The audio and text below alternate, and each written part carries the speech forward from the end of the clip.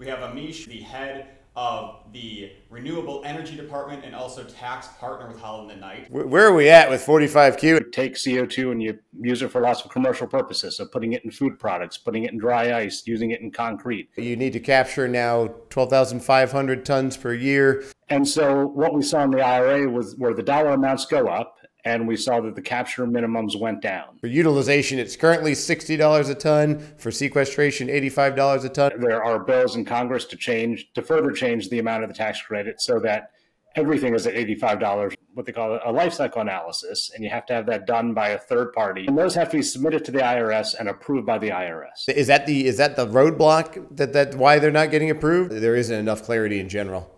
I utilize carbonic acid to bring down pH levels within a municipality. Is a governing body going to say, we did an analysis on the utilization of CO2 in water for this specific industry, and now all scenarios are covered by it? Once they have approved X, the next guy doesn't have to go put the LCA in as well? The person who's storing it is going to claim the tax credit, so they have to get the LCA. As I mentioned in 2018, there was a huge change to the 45Q credit, and that was under the Trump administration with a Republican Congress. Brewers, are the food packagers, are the beverage manufacturers, everybody that uses dry ice. The gas producers and distributors don't want to invest, not knowing what could happen in 2, 3, 4, 5 years. But also people that utilize CO2, they have to know that they're going to have access to that CO2. In this industry in particular, we need clarity around some of these rules. You can go to the government and ask the government for cash in lieu of the tax credit. Thanks so much, Amish. This was very insightful.